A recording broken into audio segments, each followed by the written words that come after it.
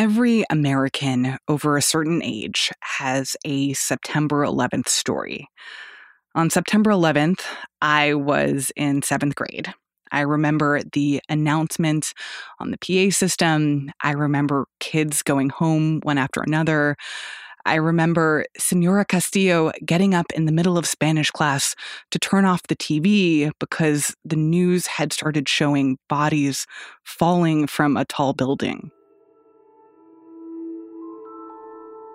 But the other day, we were talking about it on the Post Reports team, our Where Were You on September 11th stories, and I was surprised when I realized that one of our producers, Emma Talkoff, barely remembered that day, just her parents staring at the TV screen, and another producer, Sabby Robinson, didn't remember that day at all. 20 years later, this tragedy is beginning to fade from firsthand view. For a lot of people, it's something a little closer to Pearl Harbor, like this day that you only read about in history books. And yet, the direct consequences of that day are still playing out in the news in front of our eyes every day. With thousands of desperate Afghans and foreigners crowding into Kabul airport in the 20 years of war in Afghanistan, the longest war in American history. And if you don't know how that day felt, how it unfolded in real time, I think it's easy to lose perspective on how we got to this moment. I'm now the 4th American president to preside over war in Afghanistan. I will not pass this responsibility on to a 5th president. From the newsroom of the Washington Post, this is Post Reports. I'm Martine Powers. Today, we're telling the story of September 11th, 2001, from the perspective of the newsroom of the Washington Post. We talked to people who were reporters, editors, an intern. Most of them were in D.C. Some of them are still at the Post. Some of them have since left. And all these people will tell you that what they experienced on that day and the days and weeks that followed was nothing compared to the experiences of victims and their families and friends and first responders. But they'll also tell you that that day changed a lot for them too.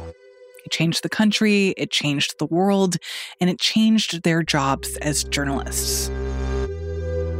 But before that, it was a normal day at a D.C. airport. And good morning, ramp American 77 is ready to push off gate 6026. At Dulles Airport, about 25 miles west of D.C., American Airlines Flight 77 was preparing for takeoff.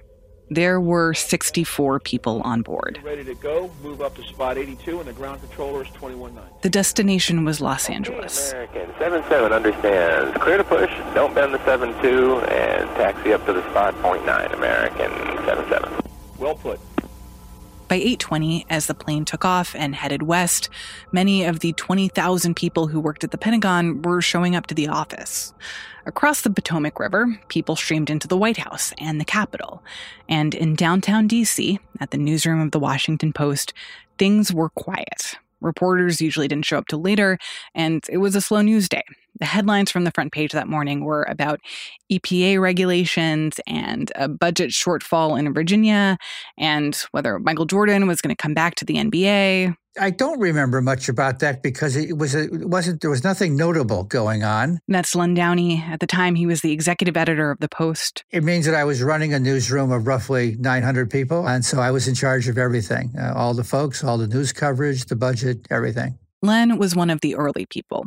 He was about to get on the elevator when he gets this call from his assistant telling him to go find a TV. And as soon as I got into the newsroom... As Matt just mentioned, we have a breaking news story to tell you about. Apparently, a plane has just crashed into the World Trade Center here in New York City. It happened just a few moments ago, apparently. And before I saw anybody, I looked up at the television as I walked in, and the second plane hit the tower, and I could see it was a big plane. And then I realized this was a terrorist. I saw it a second ago. Here comes the videotape that we just showed you. You will see what appears to be a large plane. It could be a 727 right there, maybe even bigger, flying right into the side of the World Trade Center.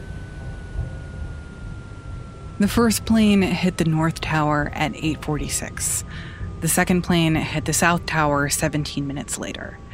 In between, at 8:54 a.m., Flight 77 from Dulles Airport veered off course and turned south. The transponder was turned off, primary radar contact was lost, and just over half an hour later, air traffic controllers spotted an approaching 757. It made another turn so tight that they thought it was a military plane. Watch approach. Hey, this is Dulles Approach Control. We're tracking a fast-moving primary heading towards the White House. The White House has been advised. All right, I'll tell him. Change. Yeah. But the hijacker in the cockpit was not aiming for the White House. Instead, this plane going 500 miles an hour made a steep descent. At that point, fighter jets had already been dispatched to D.C., but it was too late. Hi, Wanda, I don't know if you heard, but we had a crash into the Pentagon by a 737. Tell us what you see at the Pentagon. Okay, I'm standing right on, 395, right by the Boundary Channel Drive exit, looking across to the Pentagon, seeing heavy smoke. It looks like that aircraft crashed into the Pentagon, sir. Arthur Santana was a reporter on his way to the newsroom. He was driving on the George Washington Parkway, and the thing that caught his attention was the smoke. I saw this large black cloud of smoke rising out of the horizon to the north. It wasn't just the fact that there was smoke. He'd been a crime reporter for years. He'd covered fires before. But it was the color. Wood or building materials usually burn white or gray. But black smoke usually means a fuel fire of some kind. Just one of those weird things you pick up along the way as a police reporter. And so when I saw black smoke, streaming into the horizon, that's when I knew something was wrong. Arthur's first thought was, I need to get as close to the Pentagon as possible. I need to see what's happening, to get a firsthand account. So I just decided I needed to ditch my car to get down there. I knew I needed to get down there. He leaves the car on the side of the highway. He grabs his cell phone and a notebook. And as he approaches the Pentagon, some people are running towards the fire. Other people are running away. And on one side of the building, there is this huge gaping fiery hole. Just the charred remains of the periphery, including the trees, which were burned up completely, and, melted glass, and just the wall of the structure still on fire. Just you could see the actual flames burning, the smoke coming out. And on the opposite side of the Pentagon, people start streaming out. They were coming out of side doors. Some of them were coming out in stretchers. Some of them have varying degrees of injuries and wounds, but just they're pouring out. There are not enough ambulances, so people are being put in regular cars to just get to the hospital. And Arthur looks around and he sees that people need help. So he just starts helping. I started carrying bottles of water and bandages and oxygen tanks and latex gloves and face masks. I didn't want to just be this passive observer doing nothing and not helping. And I guess there was a part of me that wanted to be a human being first, I guess, and a reporter second. As Arthur took in all of this disaster and wreckage, he realized a thing that a lot of people realized that morning. This simple, horrible fact that a plane was a bomb, that any plane could be a bomb, and no one knew if there were more planes on the way. The White House has been evacuated. The Capitol, we understand, is being evacuated. The Treasury building is being evacuated. The State Department is evacuated. There was a state of alert throughout the city of Washington. Reporter Juliet Alprin covered Congress at the time. She was taking the metro to the Capitol when she heard this announcement crackle on the loudspeaker that the Pentagon had been attacked. I just remember having gone on the subway for my entire life in Washington, D.C., that I had never heard an announcement like that. And it was stunning to me that they were saying publicly that there had been an attack. At her stop, Juliet jumps off the train, goes up the escalator. And as I emerged, I saw people running in my direction. There were women who had clearly kicked off their heels to run faster. And so they were in stockinged feet, pantyhose, running this way without even wearing shoes, which obviously was a fairly shocking sight. But Juliet's first thought was, I need to get to the Capitol. And around the city, there were reporters who were thinking the same thing. I need to get to the Pentagon. I need to get to the White House. I need to get to the newsroom. I heard on the radio that a second plane had hit, and I kind of raced to the office. And I thought, I've got to get to the office. We're reporters, and we're all like, what can we do? How can I cover this? Where do you need me to go? Like many reporters at the time, Amy Argetsinger did not have a cell phone. So she grabbed this fistful of quarters so she would be ready to go out on assignment and report back to the newsroom. I remember saying to an editor, I've got a big pocket of quarters, send me anywhere. Gosh, the faith I had in the payphone system at the time is just touching and extraordinary. What Len Downey remembers from that morning is watching the people start to flood into this quiet, empty newsroom, like a movie, just person after person showing up to do their job. And just this overwhelming emotional response to the fact that everybody just came in. People who are off writing books, Bob Woodward calls up and says, I'm coming in. Dana Priest, who was working on a book, says, I'm coming in. The copy chief for the Metro desk had broken her arm the day before, and she still showed up. With her arm in this big sling. And I said, you can't be here. She said, oh, no, I'm going to run my desk, and you can't get rid of me. And that's the way it was. Makes me emotional. There was a kind of hush around the room. That's Mark Fisher, a reporter who is still at the Post. There are people clustered, standing around, having urgent conversations. There were people who were in tears, and there were people who were hugging one another. But overall, it was a very quiet, determined kind of action going on in the room where people were taking all of the emotions of that morning and channeling it into a very complex bit of work that we had to do. There was going to be an extra edition of the newspaper that ran in just a few hours. And so there were questions that needed to be answered immediately. Questions like, who did this? How did this happen? This fourth plane that crashed in Pennsylvania, was it another hijacking? Could there be a plane that was still out there on its way to D.C. or to anywhere else? Everyone was waiting for the next shoe to drop. Everyone was waiting for the next plane to hit. Finally, the rumor was there was this fifth plane that was unaccounted for. There was a plane on the way to hit the Capitol. There was a plane that was going to hit the White House. And I just remember this feeling of like, oh my gosh, here we are all working and there could be this plane headed our way. And that fear caused the federal government to make this incredible, unprecedented decision. We're now learning that the FAA is shutting down all takeoffs anywhere in the country. No planes can take off anywhere in the United States. That is the word from the FAA just a moment ago. Every commercial aircraft in America was grounded. Thousands of planes in U.S. airspace needed to land immediately.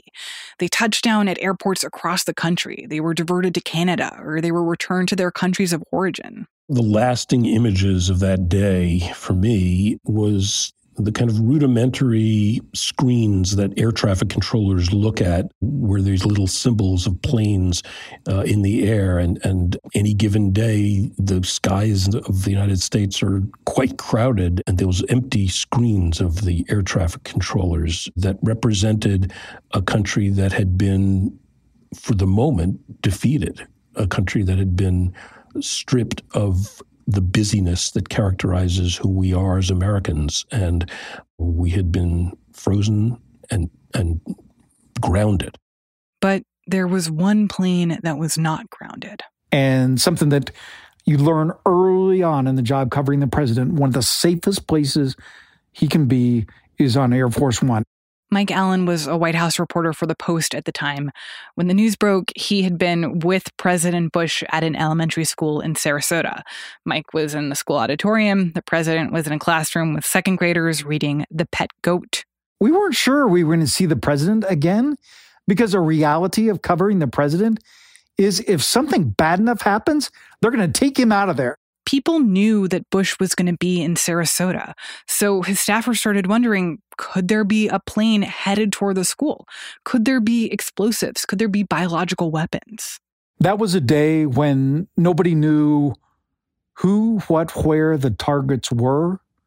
No one knew what was next. And so the Secret Service decides they need to put distance between the president and every possible threat. They put him in the limo, leave most of the press corps behind. This motorcade screams to the airport. By the time they arrive, the engine of Air Force One is already running. The plane is ready to take off in seconds. And they got him in the plane, which was at that moment the one environment that they thought they controlled, that Air Force One, he had the best chance of surviving, commanding, and being in a place where they could predict their own movements. At 9:54, the plane takes off at maximum speed, shoots straight up in the sky. And the plan is to basically keep cruising at the highest allowable altitude as fast as possible until they could figure out a safe place to land. And so they fly for hours, from Florida to Louisiana to Nebraska. They're the only passenger jet in the sky. The staff decided we're going to move him until we know that he's safe. And that left dead air. And in politics and life, you don't want dead air. If you're the leader, you want to be filling it. And there was a scary period during that day when no one was filling that dead air.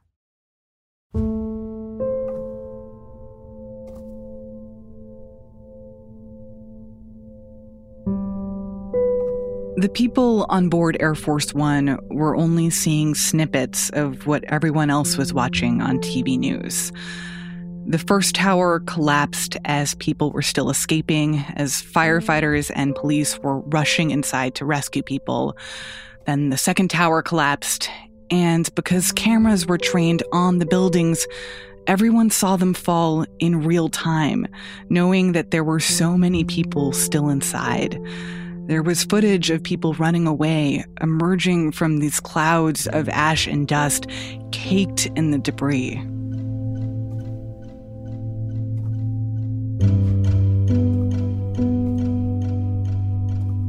The president wouldn't get back to D.C. until 6 p.m. Most people didn't know where he was. The headquarters of the military was on fire, and the Capitol was empty. Members of Congress were taken to secure locations outside D.C., and reporters who covered Congress were trying to figure out what would happen next. Felt like my job was to figure out both what understanding we had of what had happened, as well as trying to get a sense of what this would mean for a national response. Valerie Strauss and Matt Vita were in the newsroom that day. I realized that the country would have to respond in some way. Attacking a building is one thing. Attacking the Pentagon, the seat of American power, is an act of war that the country would have to respond to.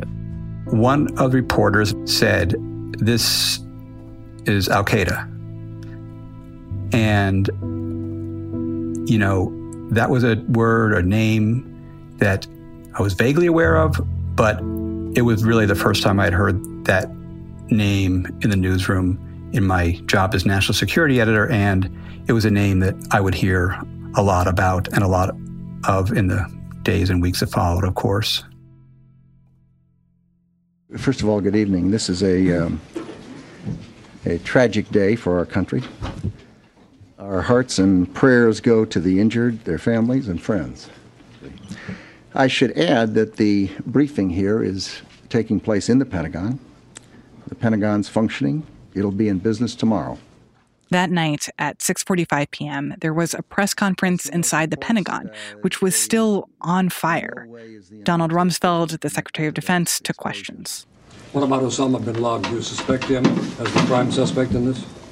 It's not the time for discussions like that. Rumsfeld didn't say much then, but Americans would soon start learning more.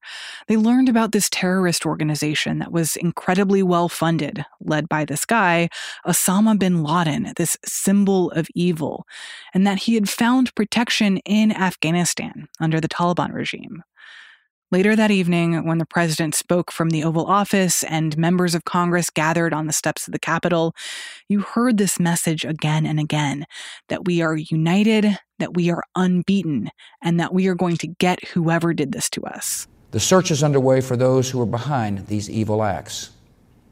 I've directed the full resources of our intelligence and law enforcement communities to find those responsible and to bring them to justice. We will stand together to make sure that those who have brought forth this evil deed will pay the price. We will make no distinction between the terrorists who committed these acts and those who harbor them. We, Republicans and Democrats, House and Senate, stand strongly united behind the President and will work together to ensure that the full resources of the government are brought to bear in these efforts. As Congress concluded their address to the nation and started walking down the Capitol steps, all of a sudden you started to hear a few people sing, kind of haltingly at first, and then more, completely united.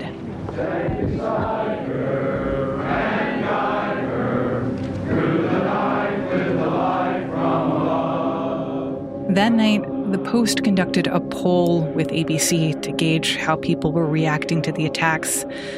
It found that nearly 9 in 10 people supported taking military action against the groups or countries responsible for the attacks. Quote, even if it led to war. God bless America, my home, sweet home. For someone like Roz Helderman, who was an intern at the Post that day, it was scary to read the headlines and see how war felt inevitable. I believe that we had an editorial in the Extra, and the headline of the editorial was war. And oh my God, I'm getting emotional thinking about it. And that was really striking. I mean, I had grown up in a time of peace and prosperity, and now our country was at war. In a way that felt very real. Thousands of people were dead here in the homeland, in New York and in our own city. That was disconcerting, to say the least. After the break, 2 people meet outside the rubble of the Pentagon. We'll be right back.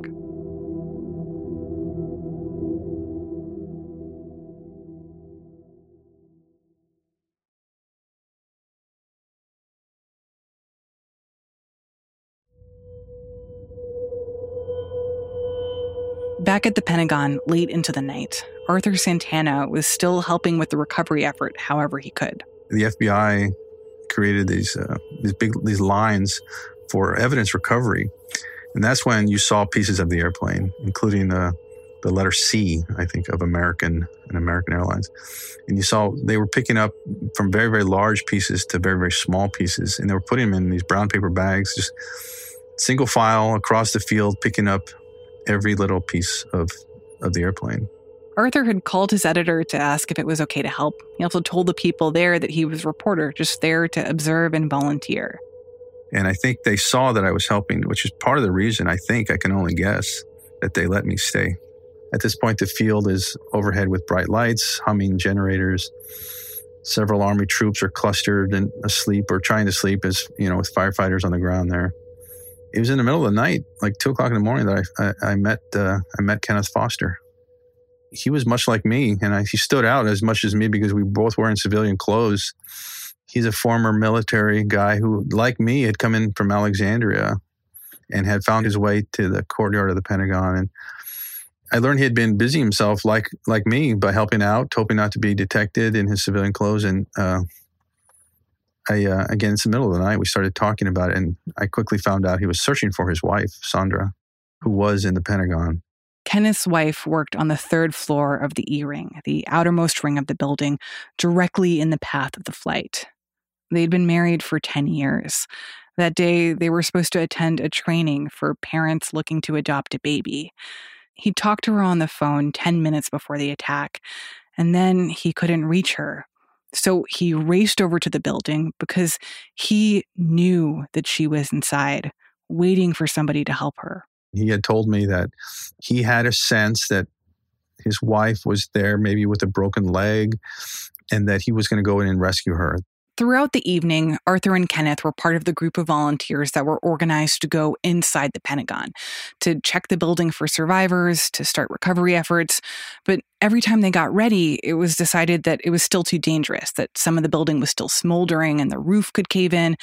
And that whole time, Kenneth was waiting for his chance. He told me that night that he kept eyeballing this side entrance all night long, and that was where he was going to go in and sneak his way in there. And it was sort of hope beyond hope that he was going to be her rescuer. And he held out that hope all through the night into the next day.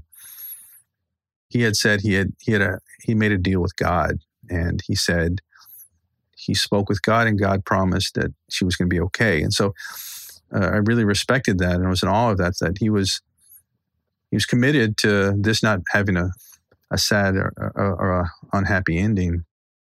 It wasn't official until about a week later. Kenneth actually invited Arthur and his wife to the funeral. I asked him about what that was like. Difficult, of course, as surreal as anything that we were experiencing at the time. It was a beautiful service for a wonderful person, and but of course, sad and difficult for everybody, including, of course, Kenneth.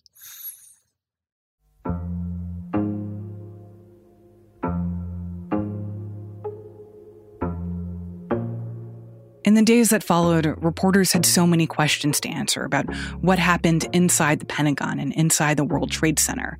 And reporter Mark Fisher was focused on that plane that left from Dulles Airport, Flight 77. So I began trying to make calls, trying to find out who was in that plane, who had died, what happened on the ground, what plane was that, where were those people heading. And when Mark started to reach out to family members of people who had been on the planes, it became clear that their final moments weren't actually unknowable, that they were shared by people who were still alive. There was not even the grace of instant death. The hijackers had forced everyone to move to the very back of the plane.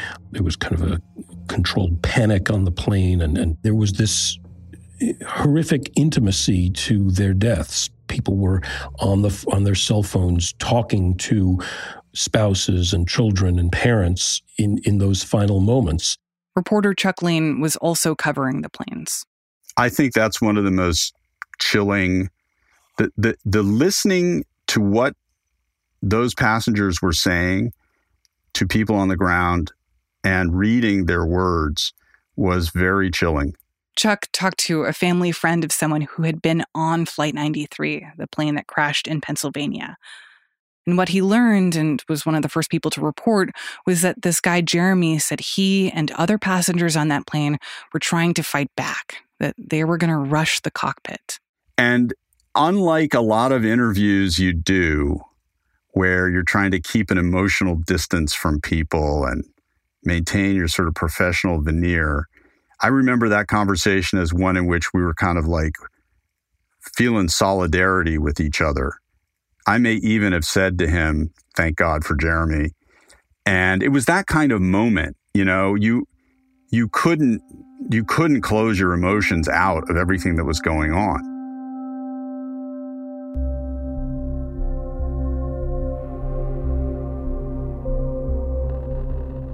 Now we know the official death count from September 11th. More than 2,700 people were killed in the New York attack, 184 died in the Pentagon attack, 40 on Flight 93.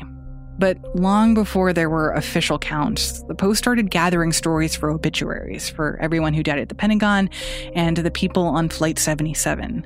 Debbie Wilgorn was one of the people who did that job. There wasn't that much information, especially about victims, that first day. That became a huge effort and a huge focus in the days that followed, that we would write little profiles of as many victims as we could. Once we got a sense of who the people might have been trying to reach family, that was very difficult, because you don't want to be the person telling someone that this might have happened to their loved one. Debbie learned that in addition to the usual business travelers, there were also children on Flight 77, including 3 sixth graders from D.C. public schools who were on their way to California for a National Geographic field trip. Debbie talked to the family of one of these kids. His name was Rodney Dickens. He was 11. He had 2 sisters and 2 brothers. He loved reading and computer games and watching professional wrestling on TV. He always made the honor roll, and he was selected to go on this field trip. And it was a big deal for these kids. These were, in some cases, kids that had not been on planes before and had not gotten to do this kind of thing. And they were going with their teachers, not with their parents. And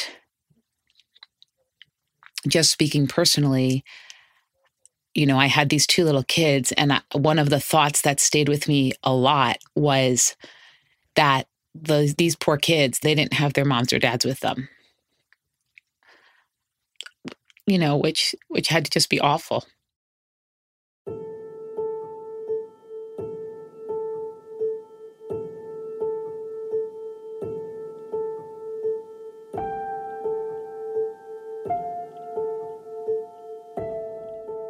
When you look at the headlines from the next few days, some of the details are things that we don't talk about as much now, like how President Bush visited a mosque and read from the Quran. But other details feel so prescient. Reports of bullet holes in the windows of mosques and attacks on Muslim Americans in the streets. The lone member of Congress who voted against going to war on Friday, September 14th. And that same day, a national prayer service that was held at Washington National Cathedral. Let us also pray for divine wisdom as our leaders consider the necessary actions for national security. Wisdom of the grace of God, that as we act, we not become the evil we deplore. Let us stand and pray together. Choirs sang, religious leaders gave sermons. The memorial was about the lives that had been lost on 9/11. But it also became a moment about the war that would come next. Just 3 days removed from these events, Americans do not yet have the distance of history. But our responsibility to history is already clear. To answer these attacks and rid the world of evil. War has been waged against us by stealth and deceit and murder. He used phrases like dare to attack the United States. And he said that they had used stealth and murder to achieve their ends.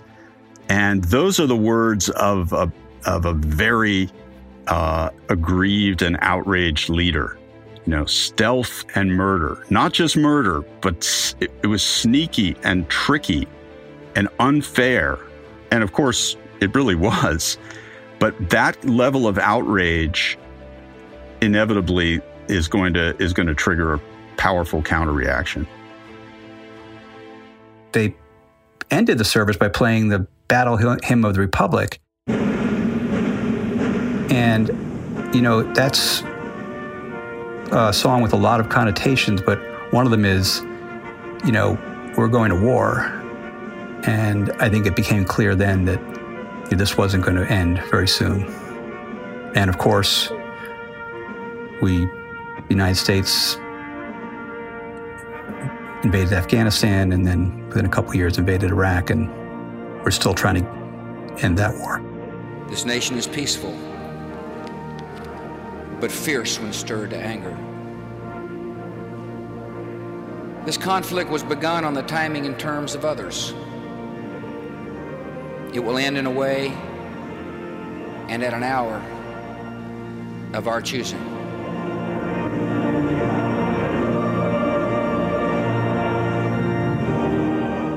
This was one of those pivotal moments, not only in the country's political history and emotional history, but also it was, for us as a news industry, it was one of those moments where we were kind of saying goodbye to the way print journalism had always been done and entering a whole new world. That extra edition of the paper with the headline War, that was actually the last breaking news extra the paper ever put out.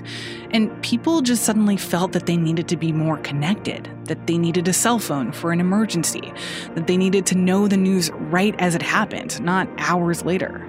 And I think that was true of the country as a whole. 9/11, everything that we think about today as our divided country, divided by politics, divided by economics, divided by ideology.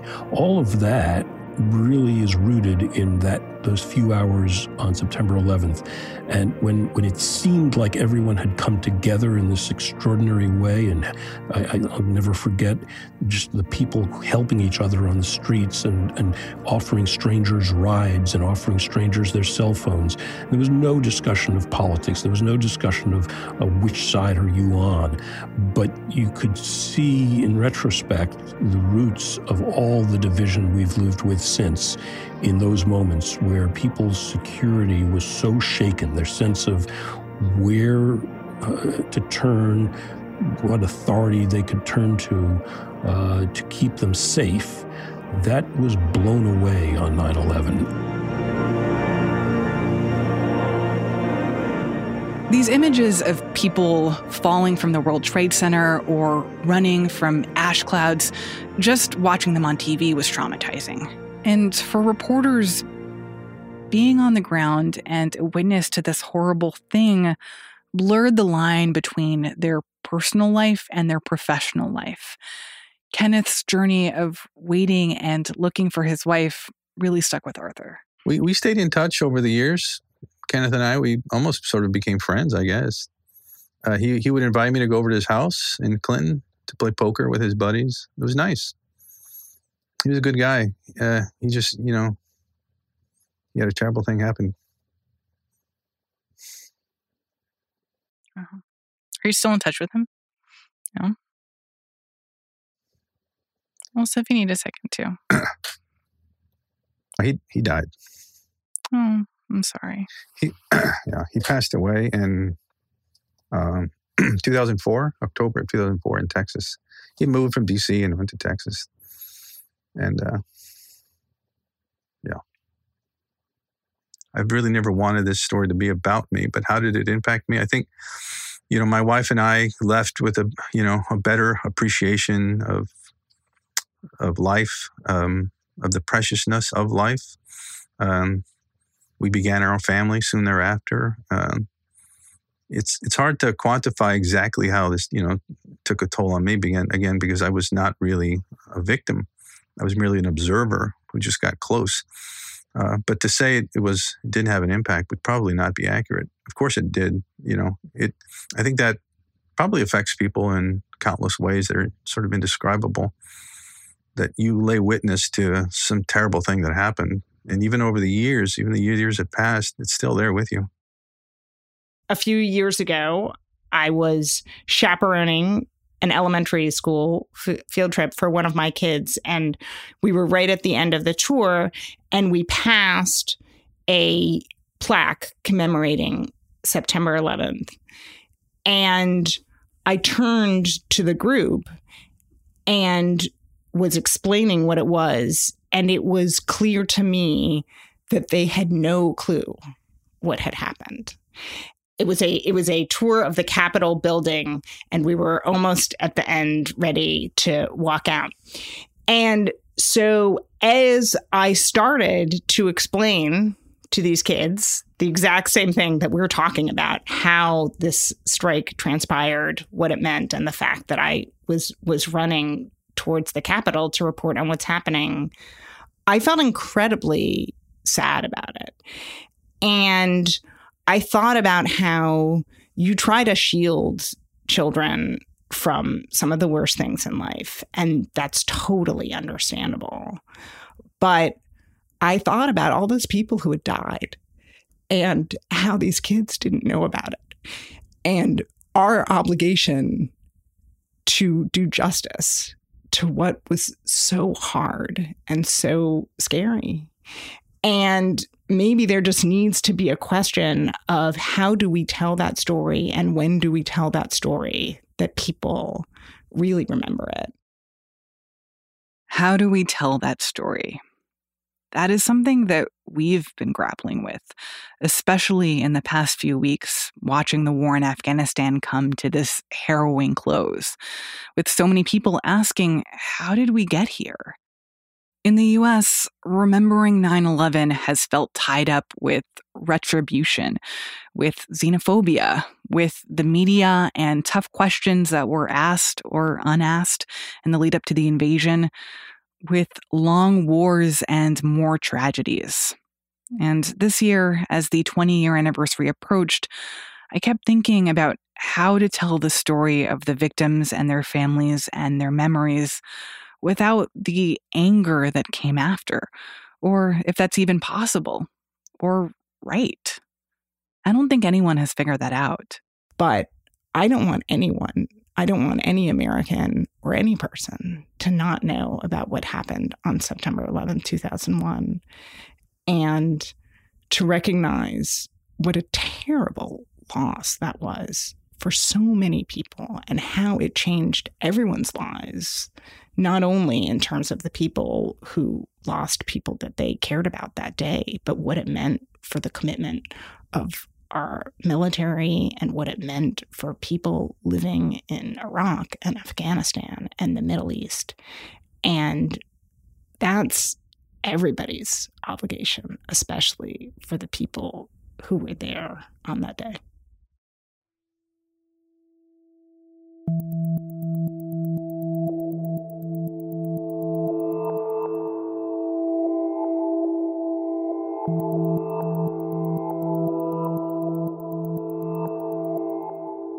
This story was produced by Ariel Plotnick and Emma Talgoff, and edited by Maggie Penman and me. Mixing, original music, and sound design by Ted Muldoon. Rena Flores, Rennie Svirnovsky, and Renita Jablonski were also a huge help with this story. You heard the voices of Leonard Downey, Arthur Santana, Juliet Alprin, Valerie Strauss, Amy Goldstein, Amy Argett-Singer, Mark Fisher, Katie Shaver, Karen DeYoung, Mike Allen, Roz Helderman, Chuck Lane, Debbie Wilgorin, and Matt Vita. You also heard incredible archival radio broadcasts from DC's local news station, WTOP. Thank you to Julia Ziegler for making that possible. We talked to so many people for this story who really helped shape our understanding of what happened that day. So thank you also to Tracy Grant, Freddie Kunkel, Dana Milbank, Ellen Nakashima, Ann Gerhardt, and Dudley Brooks. And a big thank you to Joe Heim, who pitched this idea to our show. Our show is also produced by Alexis Diao, Lena Mohammed, Jordan Murray Smith, and Sabby Robinson. I'm Martine Powers. We'll be back on Monday with more stories from the Washington Post.